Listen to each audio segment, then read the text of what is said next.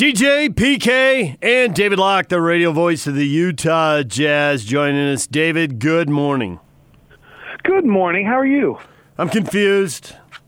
Why are you confused, PK? What's wrong with our guy? I don't know. I don't know where he's going. We'll have to find out. He's confused. He's been in the business for like 62 years. He's everybody's buddy. He does TV and radio. He's like 17-time Utah Sportscaster of the Year award winner. If he's confused, all of us are confused. Yeah, I'll tell you. We got a post on our DJ and PK Facebook page this week that DJ is so professional and I'm a narcissist. I'm the one who posted it too. I'm a narcissist. I'm sorry. I'm misunderstanding what's news about this. And he's so professional. Like, you guys have been on the air for how long? 37 years. Yeah. So the coolest thing is that you just got as like a brand new listener, because clearly it didn't just come to him that's the case. I thought, man, I'm so lovable. Little did I know. All right, so here's what I'm confused about. In an era, and you have been preaching this for at least 5 years, shoot more threes, shoot more threes. It's the best way to do it. Shoot more threes. And I'm watching Jazz games, and it seems really clear to me that teams are committed to staying with three-pointers and committed to making sure Rudy doesn't break that dunk record again. And what that is leaving open, I mean, I sit up high enough, it's really obvious. If we sat down in the first four rows like we used to, it wouldn't be as obvious. But the middle of the floor, there are possessions where it is freakishly wide open.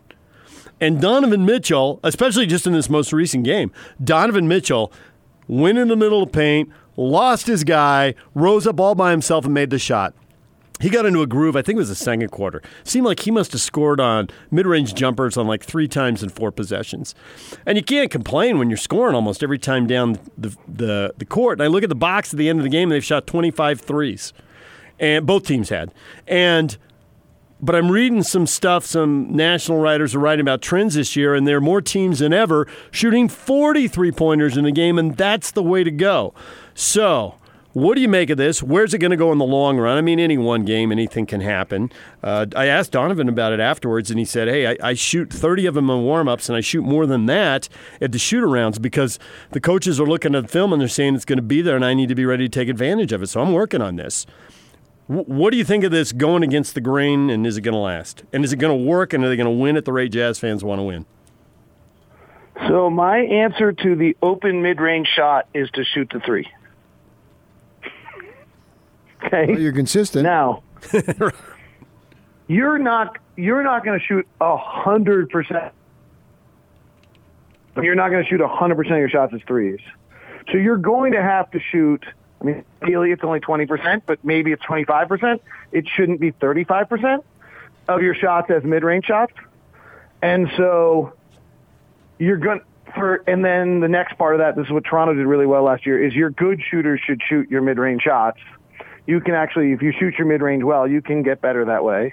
So Donovan shooting them to some extent is okay. His shot chart right now, in my personal opinion, is out of whack. He's great right now. He's probably top 5 player in the league. He's made a huge jump year 2 to year 3. Really hard to complain about anything he's doing, but he's shooting 16 percentage points better than the average player on the long 2 right now. That's not going to last. I don't care how great he is. Steph Curry doesn't shoot 16 percentage points above the average player. So as that doesn't last and he starts slipping into the 45, 46, 47%, which is still elite in the league, then the three is a much better shot. Well, not much better, but it's a better shot. There are times when I'm watching Donovan where I still think you've got to come off that pick and roll and pull into a three rather than pulling into a mid-range jumper. He shoots that at 33%. So that's, a 1 point per 0 shot. So if he's shooting the mid-range above 50% like he is right now, then for the time being, that's a better shot, and he probably has to mix the two of them. But just in general, the math is still, the reason teams are leaving that open is because they want you to take it, and you've got to find a way to fight. Donovan's been brilliant, and so he's getting through it. But I would point out that in the beginning of the fourth quarter the other night, on a night where everyone's wowing about how Donovan shot the mid-range so well, he had taken 23 shots for 23 points. Right. So even on the night where he was brilliant with that long two, because he was getting caught inside the mid-range step floater and not getting the rim, I think he went 0 for 5 inside the paint. By the time the night was done, he's still down at a not particularly efficient level. Now, late in the game, to his credit, because he's just been so great this year, he's going to the rim, he's drawing fouls, he got to the line, and he pushed that number back up. But the really big problem with pulling for a long two is you're never getting fouled. Yep, you're right. So you've eliminated the most efficient shot in the game.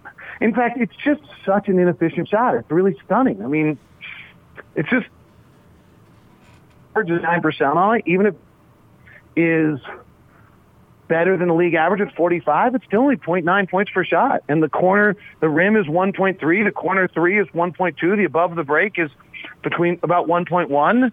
And so over 20 shots at 0.2 difference between that and an above the break three as the year goes on, which is where the numbers will head, that's a lot. Like, for 10 shots, that's 2 points a night. For 20 shots, it's 4 points a night. 4 points a night over a course of a season is 10 wins. What about the old axiom, take what the defense gives you? Absolutely not. And why? Because the math is so different. Now let me in fairness, let me give two examples of teams that kind of did a little of that last year, but they had some unique players, and maybe Donovan's that unique player. The San Antonio Spurs and the LA Clippers last year shot a high amount of mid-range shots, a low amount of threes, but shot the three at such a high percentage that they were able to skew the math, right? They were no longer – the Spurs were the number one three-point shooting team in the league. So DeRozan and Aldridge living in the mid-range, two of the best mid-range players in all of the league, not actually particularly efficient, but just two of the best. And they created three-point looks out of that mid-range action that were so open with good shooters that they shot, I think, close to 40% on threes last year. So they were able to skew the numbers to their benefit to be actually a half decent. But if I remember correctly, the Spurs last year effective, even as the three-point shooting team in the league, may have only been 11th or 12th. I'd have to check that. But it wasn't great because of the amount of mid-range shots they took. It's incredibly hard. I'm kind of TK. But it's true. You still have got to find a way to get those threes or just get to the rim. I mean, one or the other. But the mid-range shot, even if you're red hot, not even 16 percentage points above the league average right now. That's incredible. He's amazing. And that is what make that shot being worthwhile, is to be that great. Of all the things you said, the thing that I agree with the most and that I would underline the most is that when he shoots those twos, even if he's practicing and even if he's red hot and in a groove, he doesn't get fouled. And, I think he is a guy who can go to the free throw line 10 times a game. He had a 14 free throw night earlier this year, so they need to get him to the line. I'm also curious, at the end of the game, Bogdanovich hit a huge three that really gave the Jazz the cushion they needed there in the final minutes to win that game. And he did it. We're used to seeing a pick and roll, and it's always with Rudy. And Rudy's got all the screen assists and all that. But what about putting shooters in the corners and Rudy in that dunk spot that Ronnie Brewer was in a decade ago and running a two-man game with Bogdanovich and Mitchell? Can that work, or will teams catch on to that and solve it pretty quickly? Or are two guys who are that dynamic offensively, if you put them 2-on-2 with that much space, are they going to light another team up? So it's a great question, TJ, and there's a bunch of stuff you're onto there. Let me just take that play in its isolation. So Bogdanovich comes out of the right corner, runs up to Donovan at the top. Donovan's being guarded by Neto. Bogdanovich is being guarded by Tobias Harris. So Bogdanovich starts in the down right corner. He comes up to Donovan. He doesn't really set a pick. He just brushes off the backside of Neto. It's something that Quinn, at least in my opinion, Quinn brought to the league about 3 years ago, and now everyone's doing it. It was a reaction to the switching defenses of the NBA, and it's really kind of what busted switching, why so few teams switch anymore. Because as a defensive player, what do? He's running right off the side of your guy. He's about to set a pick. You're supposed to yell the switch before the pick so you can switch, but he actually never sets the pick. So what do? Tobias Harris stopped to switch, he and Neto, who had probably never played together, had no communication between each other. And so Bogdanovich flared to the top and was wide open for the three because of the fact that that was kind of just that two, most teams switch 1 through 4. And so your worst case scenario there is if they do switch it correctly, then Donovan's going on Tobias Harris, who he lacks lateral quickness and he should probably beat. So that's the premise of the play. The interesting thing that play also does that you're talking about is Rudy's waiting down in the dunk spot, which is on the baseline, and he was on the baseline left, is the defensive big now is attached to Rudy down there because they don't want to let him go. And as a game gets down to its final possessions, the higher percentage shot might have a little more value. So you do open up the middle of the floor for a mid-range shot in that case, particularly if it's the last possession of the game, and it certainly is worth more. There's some argument that if there's 2 possessions left, it's actually worth a little bit more. And we were at about 2 or 3 possessions left. And also it allows the driver to get downhill, and if the big comes forward to them, then you can get the lob to Rudy maybe easier than you can in the pick and roll. So that's a little bit of that. The other one is that if you bring Rudy up to Donovan, you're bringing the possibility of a trap on Donovan, and then the release on that is Rudy, and now Rudy's handling the ball at 20 feet away from the basket with the game on the line and the clock running down. You don't really want that. Do you have right now a chalkboard and a whistle? I do not. That's a lie. You do too. I go to practice an awful lot, so I get the really great gift of getting to watch these guys practice these things and see them set up. And it's really, I got to say, it's incredible how often you see them execute a play that they worked on time and time again. Even the 3 by Donovan that didn't work in Sacramento late in the game was a play they've practiced numerous times, and frankly, they got, Donovan didn't get his legs underneath him, and Holmes made a pretty good defensive play, and Donovan probably could have gotten fouled.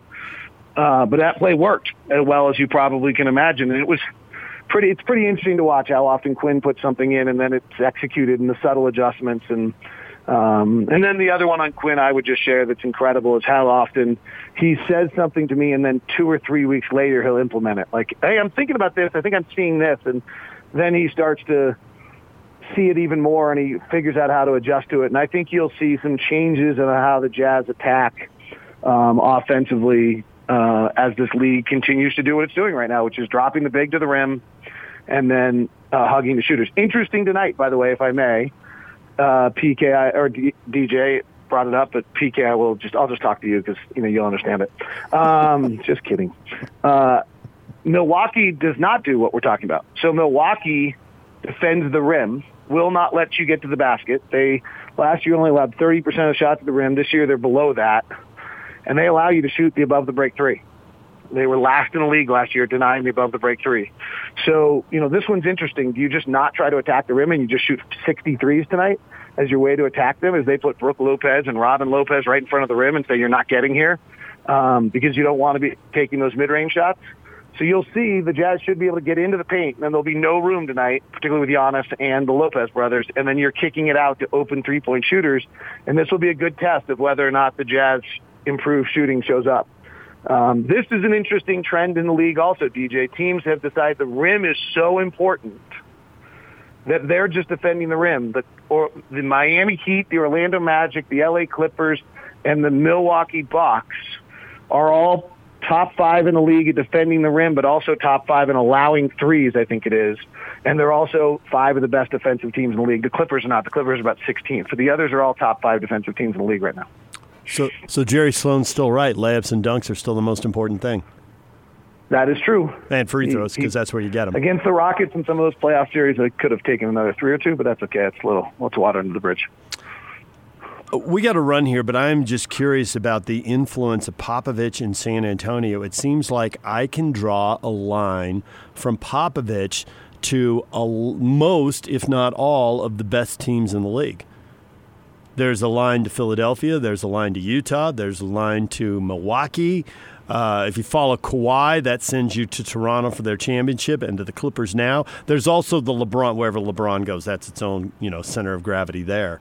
But did the Spurs figure out a lot of stuff first? I think so. And a style of play and a concept that Dennis Lindsay talks about a lot of the program. Quinn Snyder talks about it a lot. So I think, and having just kind of core beliefs of what you're doing. Kenny Atkinson's trying to do it in Brooklyn. Sean Marks is Brooklyn. That's both San Antonio.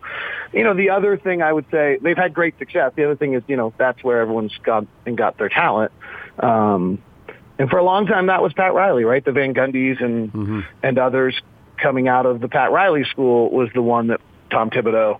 And maybe the game evolved a little bit, and so the Popovich crew is on the front end. Pop likes brains. I mean, Bud and Quinn are two of the smartest in the league. Little Skyac pride. Nobody's ever heard of the Skyac, but I remember the Skyac, and so is Bud, so I'm going to give him credit, even though he's a stagehand. And so these are things you've just never heard on your sports radio show before, Skyac and stagehand, but I got to give, my college conference at least a little love. So there's something to that. I mean, those are all, there's an intelligence level that I think that the Spurs are looking for intellectual curiosity that has led to this success. David, thanks a lot. We'll hear you on the call tonight. Are you still confused? A little bit. I don't think they're going to live by the 2 forever, but I think they may ride it for a while. They need free throws. Can I be honest? It makes me uncomfortable when you're confused. You are kind of my, stable, solid, everyone's buddy, good friend, raised 2 fabulous kids, great wife, elite education for your you're kind of my model. So you're being confused makes me uncomfortable. I need you as my foundation. We got in 1 question today. You got in 2. You asked him if he had a whistle and a clipboard. PK, no, I love you, and if you really miss me, you can just call. What's your number? Thank you, David. See you guys. David Locke, radio voice of the Utah Jazz.